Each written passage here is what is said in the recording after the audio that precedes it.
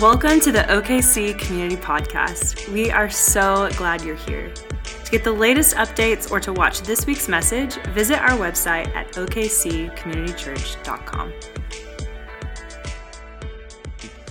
This morning, I'm really excited because I'm going to talk about, to begin with, I'm going to talk about something that I really love. And tell you a little bit about myself. I was born and raised in Colorado, okay? Was born in Loveland, which is north, kind of by Fort Collins, where Colorado State is. And then you go a little bit more south, and there's Denver, and that's where me and Angie, my wife, met. So that holds a special place in my heart. And then go a little farther south and along the Front Range, and there's Colorado Springs, and that is where I was born and raised. And Colorado Springs, if you guys have never been there, who's been there? A lot of people have been to Colorado Springs. Come on. If you haven't been there, a lot of things to do in Colorado Springs. It's an incredible weekend getaway. Whether it's the Broadmoor Hotel, whether it's the Air Force Academy, an incredible tour that you can take at the Air Force Academy with the mountains behind it. We used to have a house across the street, and we would see the chapel and the sunset all in the same picture. It was amazing. We have Garden of the Gods in Colorado Springs. Just one of the most beautiful places on earth, and incredible trails and just awesome, I wouldn't call them mountains, I would call them rocks, but just absolutely beautiful city, and you should come sometime. The thing, though, in Colorado, if you have been to Colorado, or if you haven't been to Colorado, that millions of people every year come to Colorado for one reason. And that reason is, or they're skiing on the mountains. Exactly. And in Colorado Springs, we have got one of those great mountains. It's called Pikes Peak. And it's a 14,000-foot mountain, sits smack dab in the middle of the city. It's gorgeous. It's beautiful. You wake up to that every single day. Matter of fact, Pikes Peak is so big that if I'm in Loveland at my dad's house, which is 2.5 hours away, on a clear day, you can still see Pikes Peak. It's that big. It's that majestic.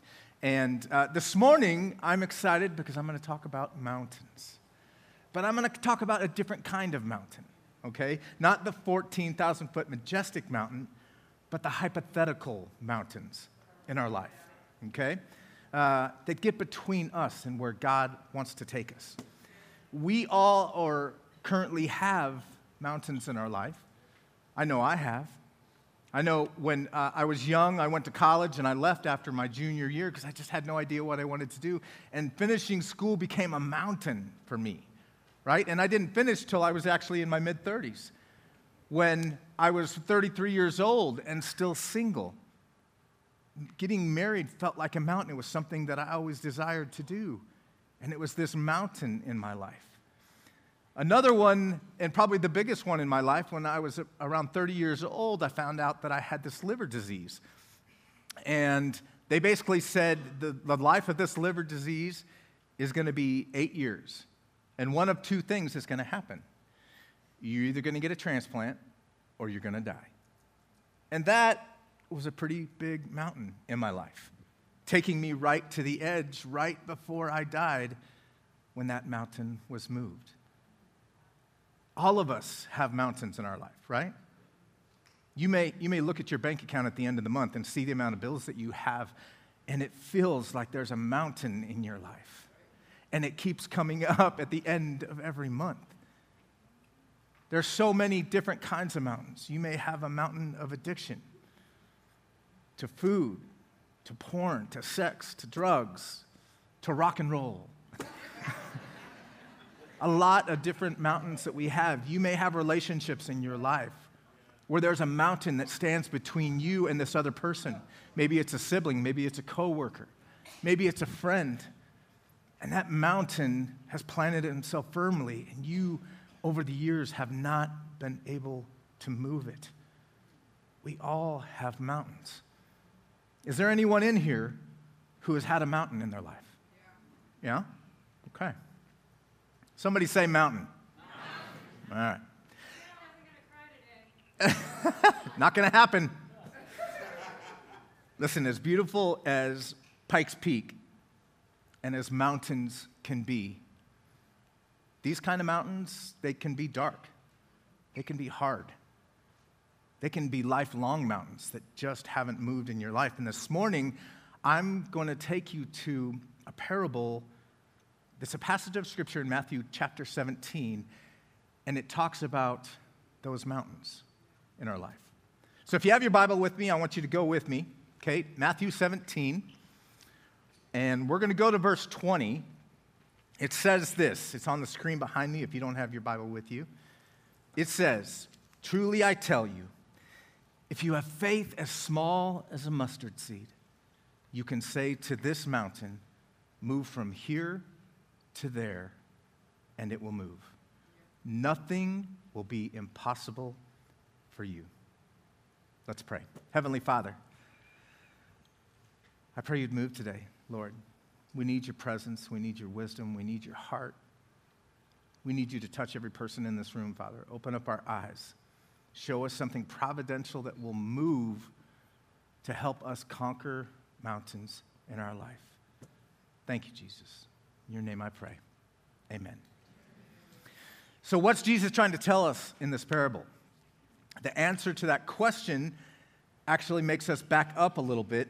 And so we have to go back to the beginning, more towards the beginning of the chapter, to be able to really feel what Jesus was feeling in this moment that he shared this parable.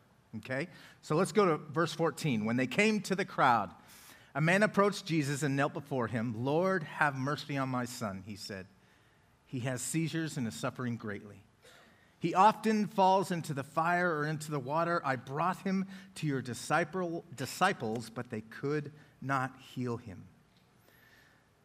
One of the first things that we see when we look at this passage is that there's a man who's in dire need, and he has a son who is in dire need. In the Mark version of this story, it actually says that he has been possessed like this since he was a child. So this is a mountain that has been in their life for quite a long time. And this man, this day, he's coming to Jesus desperate. It goes on to say, "Lord, have mercy on my son," he said. "He has seizures and is suffering greatly. He often falls into the fire or into the water. I brought him to your disciples, but they could not heal him." And Jesus responds to his request in a strange way. He says, "You unbelieving and perverse generation, how long shall I stay with you? How long shall I put up with you?" When I first read this passage, it kind of hits you a little bit. You're like, man, that was strong. But what you have to remember is it wasn't just this man. Right before this story, at the beginning of the chapter, is where Jesus took Peter, James, and John, three of the disciples, up on a very high mountain, and Jesus was transfigured before them. Meaning his face, it says, shined like the sun, and his clothes became so bright, it was like a bright light.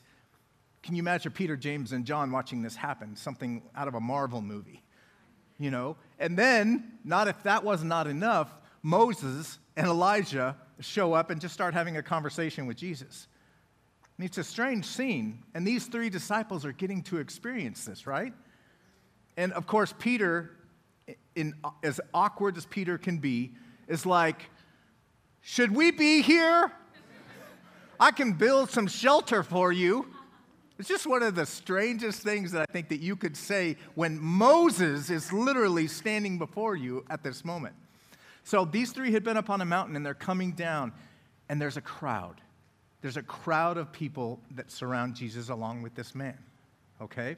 So Jesus speaking like this, what he's speaking to is not only the man, but the crowd that is surrounding.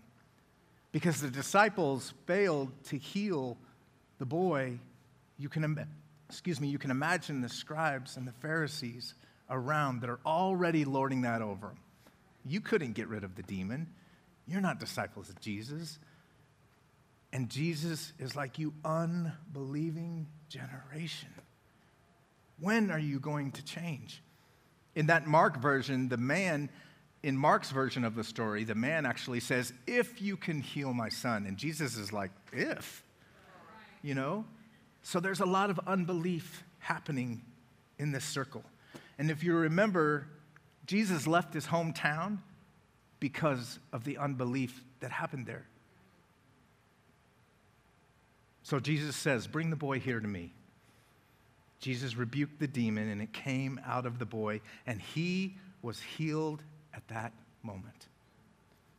In one moment, does something that nobody has been able to do, not even the disciples.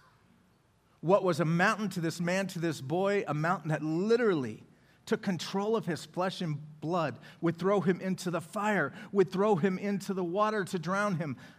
A mountain that constantly has put this man's son, his life in peril. In one moment, this demon is silenced, bound, and thrown out, like swatting a fly from the air. And the disciples, they can't believe it. How can something that they tried so hard to do and accomplish, which they had already done this. I don't know if you guys remember, but earlier in their walk with Jesus, Jesus had given them the power to get rid of demons. Mark 6:12 says, "So they went out and preached publicly that everyone should repent. They cast out many demons and anointed many sick people with oil and healed them." But this time, they failed. This time, they couldn't do it. So let me review for a moment. So far in this story, we have a man and a boy with a mountain. We have the crowd, the scribes, people with unbelief with a mountain in front of them. And we have the disciples who Jesus is telling them they don't have the faith, and they have a mountain in front of them. Let's go back to the original passage. Then the disciples came to Jesus in private and asked, "Why couldn't we drive it out?" He replied, "Because you have so little faith." The actual translation there is that you have the littlest faith. Even worse, right? When you were little, you never wanted to hear that you were the littlest, right? You have the littlest faith. Truly, I tell you, if you have faith as small as a mustard seed, you can say to this mountain, "Move from here to there," and it will move. Nothing will be impossible for you. So what is Jesus trying to say?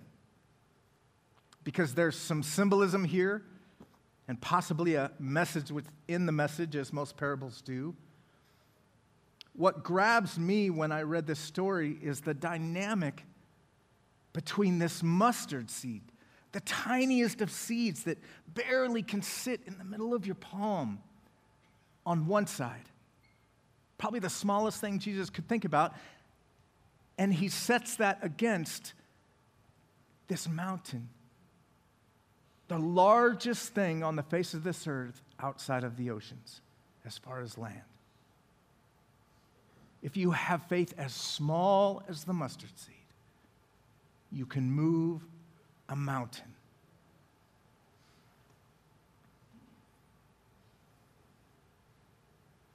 Before we get caught up in the symbolism here, there's something I want us to take a closer look at, because as I prayed over the course of this week, I kind of got stuck there.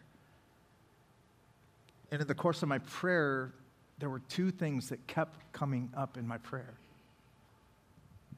Two words. One that is in the story before the parable, and one that shows up in the parable. And those two words, believe and faith. First, let's look at believe. The word believe shows up 140 times in the New Testament. To believe, by definition, is confidence that something is true, to feel sure of the truth of. At some point, a good percentage of you in this room came to a decision that you were going to believe. That you were going to believe that Jesus was the Son of God, right? That he was born of the Virgin Mary, that he grew up in Nazareth, that in his ministry he did miracles and healings and he preached salvation. Then he was arrested and beaten and died on a cross. And then 3 days later he rose again, showed himself to the disciples and hundreds of people, told them he was sending the Holy Spirit to them, and then he went up to sit at the right seat of the Father, right? All of us at one point or another started at that place where we had to make that simple decision to believe in Jesus. We chose to believe it was true. Belief is a powerful thing. When we made that decision brought us from death to life. It brought us from condemnation to eternity with God. If you're here this morning and you haven't made that decision yet, hey, I'm glad you're here. Because once again, all of us at one point or another was searching as well, just like you. And it's okay that you're at the place that you're at. John 3:17, 3:16 through 18 actually. One of the most famous scriptures of all says this: "For God so loved the world that he gave his one and only Son, that whoever believes in him shall not perish but have eternal life. For God did not send his Son into the world to condemn the world, but to save the world through him. Whoever believes in him is not condemned, but whoever does not believe stands condemned already, because they have not believed in the name of God's one and only Son." 4 times in that passage, the word believe is used. Belief is a powerful thing. According to this passage, when we choose to believe, life begins. Believing that Jesus is the Son of God is the thing, my friends, that gets us started. It's the thing that puts us over the threshold. Just that simple choice. But if it stops there, then you're missing out on all that God has and wants for you in your life. If your belief gets capped right there, you're going to miss out. The simple choice to believe sets a foundation in our spiritual lives, because all of us at one point made that decision. All of us at one point as well didn't believe. And there are levels of belief, right? Okay? So we start, if you could pull up that, we start with no belief. And that first decision that we make, belief in Jesus as the Son of God. Step 1. Believing that he is still alive and that he has sent his Holy Spirit to take residence inside of you, well, that's another level. Believing that he wants a relationship with you, that he's not just this God who's sitting up in heaven watching us just make a mess of it down here, that he actually wants to be a part of your life on a daily basis. Come on, that's another level. Believing that he hears your prayers and that he answers prayer and wants what's best for you like a father does. Come on, family, that's another level. Believing that the miracles and healing that Jesus performed and that are written in this book, that those miracles are true and recorded for us, and that those miracles and healings can still happen today, that's another level of belief, right? Believing that he can still reach anyone. Every single one of us in this room knows somebody who is far from God, who is lost, who has dry bones. And guess what? When you believe that he can conquer those, where he can bring breath into life, that's another level. Believing his power is inside you. That's another level. And believing that he can move any mountain in your life, that anything is possible, like he says at the end of that scripture, nothing will be possible for you. That's that top level, right? This is what I call belief stacking. We tend to find ourselves somewhere in this. As you go through each one of them, you're kind of like, oh, yeah, I don't know if I believe that. I kind of believe that. Guys, belief is a powerful thing. I have a clip from a movie I want you guys to watch. And it's a little bit long, so I want you to grab your imaginary popcorn, okay? Sit back for a moment, but stay with me till the end of this clip, because these last words are really important. And I think you'll notice something about the story we just talked about with the disciples and what happens in this clip. Take a look.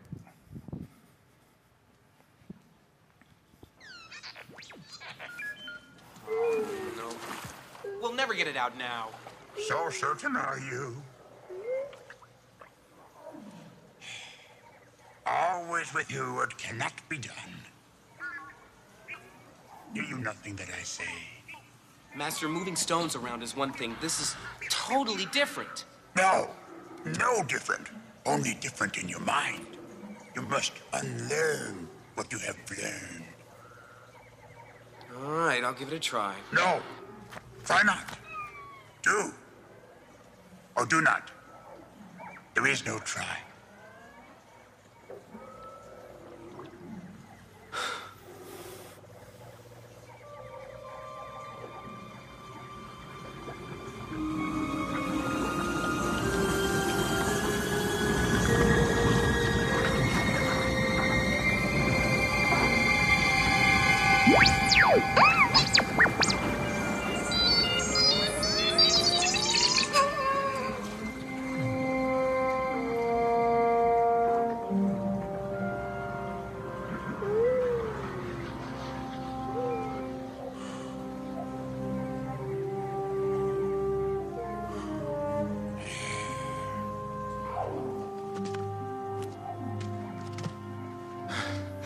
I can't.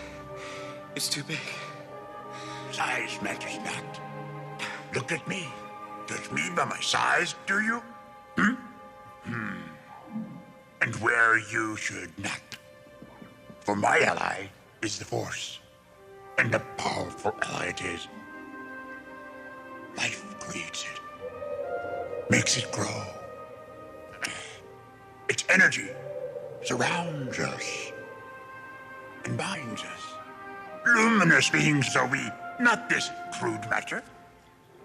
You must feel the Force around you. Here, between you, me, the tree, the rock, everywhere. Yes, even between the land and the ship.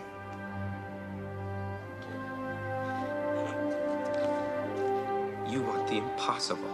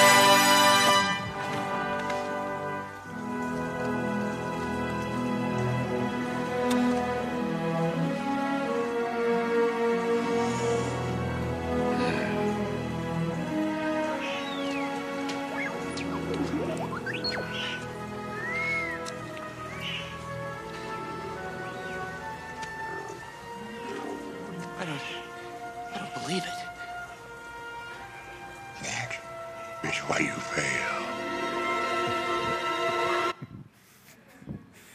I can't believe it.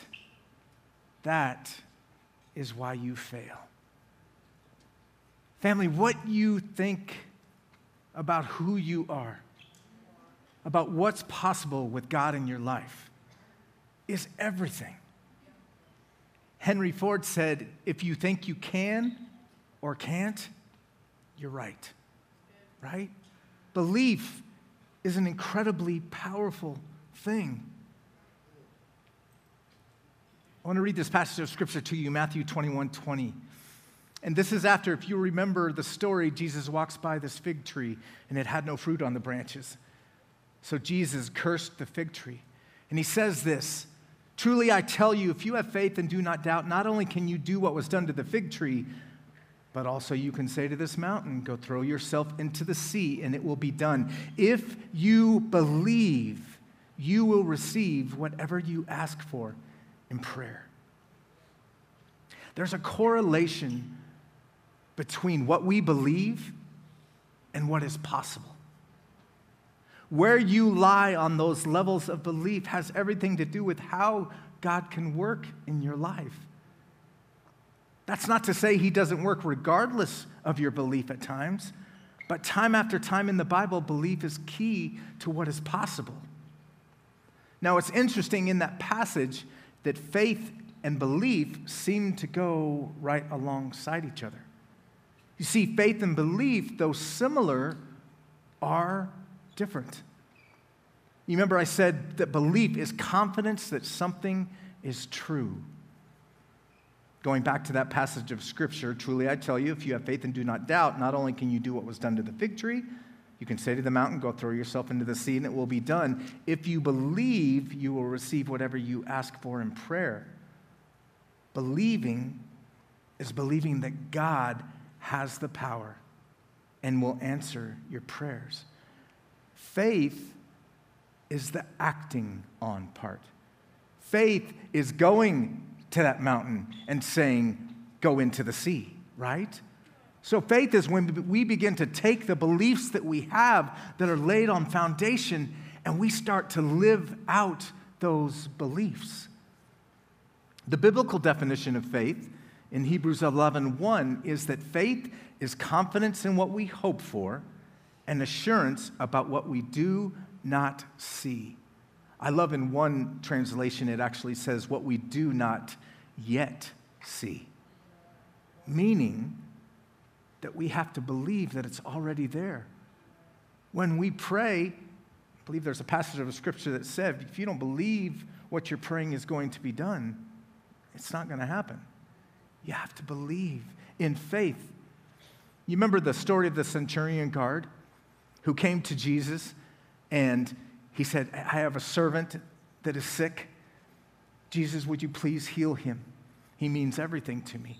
Jesus is like, lead the way, show me. And Jesus follows him, begins to follow him, and the guard's like, no.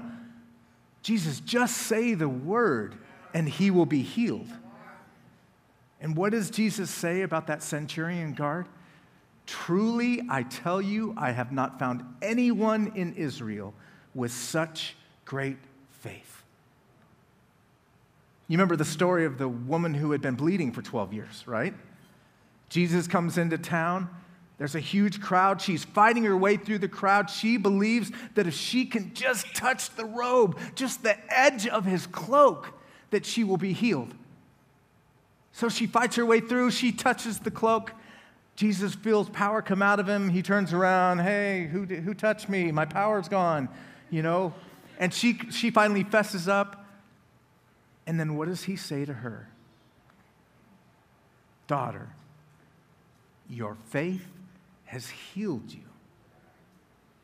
So both of those situations, they believed that Jesus was the Son of God and that he had the power to heal them, right? But it was their faith and their actions that led them to reach out, to touch, and led them to say, no, just say the word, Jesus. In both situations, it was all about Jesus. It was all about what was possible with Jesus. but we have to take our steps as well. So what does faith look like today? A lot of these stories from the Bible, and I started to think, where do I, as a pastor, where do I see faith show up? And there's a couple different places. One of them is in giving. Jesus talks about, or in the Old Testament, it talks about giving 1/10 of our tithe, right? And that's a hard thing to do. It takes a lot of faith to give 1/10 of your tithe. God, at one point in Malachi, he says this, bring the whole tithe into the storehouse and see if I will not throw open the floodgates of heaven and pour out so much blessing, there will be not enough room for it. God is saying, test me in this. Bring your tithe into the storehouse. And that he is going to bless you. Yet only 25 to 35% of practicing Christians in the United States tithe. What that says to me is that we have a faith problem. We don't really believe that he's going to bless. The other one, and I think I've seen this even more so since COVID, is worry. We worry, right? There's a passage in Matthew chapter 6 that's on worry. Therefore I tell you, do not worry about your life, what you will eat or drink, about your body, what you will wear. Is not life more than food and body more than clothes? Look at the birds of the air. They do not sow or reap or store away in barns, and yet your heavenly Father feeds them. It goes on and on. We worry about finances. We worry about what to wear. We worry about being liked. We worry about what tomorrow will hold. I know in our house right now, we've got a girl that's getting ready to graduate next year, and we're worrying about how are we going to pay for college, right? And my daughter is worrying about making the right choice. What's she going to do after high school? You know what someone looks like who is living out faith? This is what they look like. Come on, faith like a dog. This is Nala, one of our dogs. Listen, Nala doesn't worry any day whether or not she's going to get food. She doesn't worry any day whether or not she's going to get to play fetch or chase the rabbits outside. She doesn't worry about whether she's going to have a comfy bed to sleep on every night. She's taken care of. In Matthew, in that chapter, he says, the flowers of the field don't worry. Nala doesn't worry. Why do we worry? It's an area of faith that we can all grow in. So, let me wrap this up quickly, by the way. Back to our mountains. How do we move our mountains? How do we move those mountains that have been in our life? Some for a long time, some that keep popping up every once in a while. Family. First of all, our beliefs are the foundation.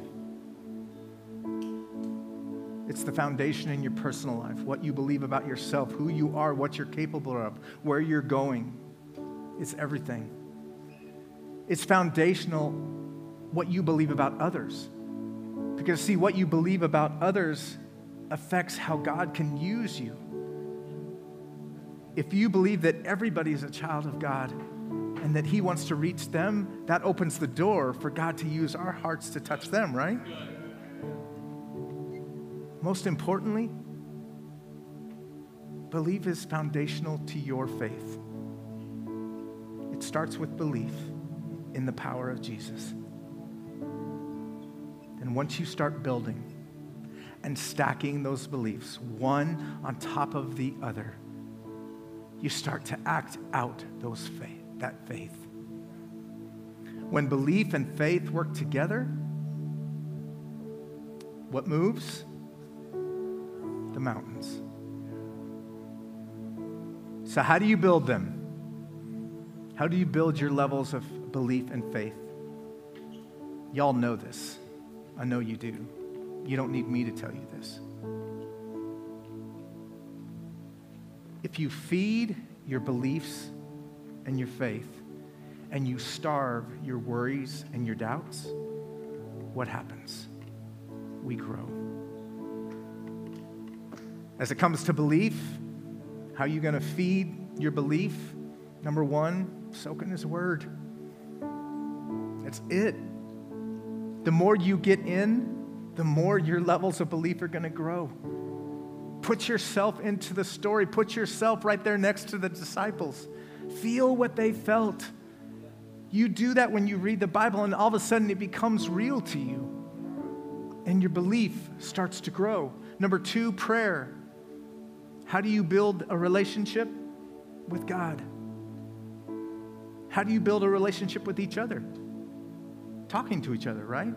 We need to do the same thing with God, and He desires that from us, but it seems we're so hesitant to have that relationship daily with Him. Number three, community. Over the course of this past semester, we've done a lot of stories. And every single time we have played one of those stories, whether it was Stephanie or Ariel or Brian, so many stories, and every time, what did it do? It elevated our own faith, right? Our own beliefs in God because of the miracles that He had done. Listen, you don't have to wait for us to make videos to find out stories. Invite somebody out for coffee. Be curious, ask questions. That's how we grow in faith. Or how we grow in our beliefs. How do we build faith? Practice. Yes, I said practice. Maybe for you that's giving. Maybe for you it's taking those worries, those fears, that anxiety, and giving it to God and laying it down at His feet daily. And you may need to do that 20, 30 times a day to begin with. You might need to do that every 10 minutes, because I know sometimes I lay something down and all I got to do is turn and walk away and I'm already worrying again, right? It's practice. It's practice laying there and then saying, okay, I'm not going to touch that anymore. Third, do what you can. Let God do what only He can. He's the answer to all of this, guys. We can grow in our belief and we can grow in our faith, but we all know that it's Christ who is the power. Jesus said, if you have faith as small as a mustard seed, you can say to this mountain, move from here to there, and it will move. Nothing will be impossible for you. That means anything is possible. Say that with me. Anything is possible. Okay, one more time. Say, anything is possible. Anything is possible. Say it again. Anything is possible. Say it again. Anything is possible. Do you see how when you say that over and over, how something shifts in you? You can feel it after just 3 times. Anything is possible. Family, isn't it time you took the steps needed to start believing with abandon and taking giant steps of faith that just might make you the disciple that they talk about years and years from now? God bless y'all. We hope you've enjoyed this week's message. If there's anything we can pray with you about, or if you have questions about God, we'd love to talk with you. Please visit our contact page at okccommunitychurch.com.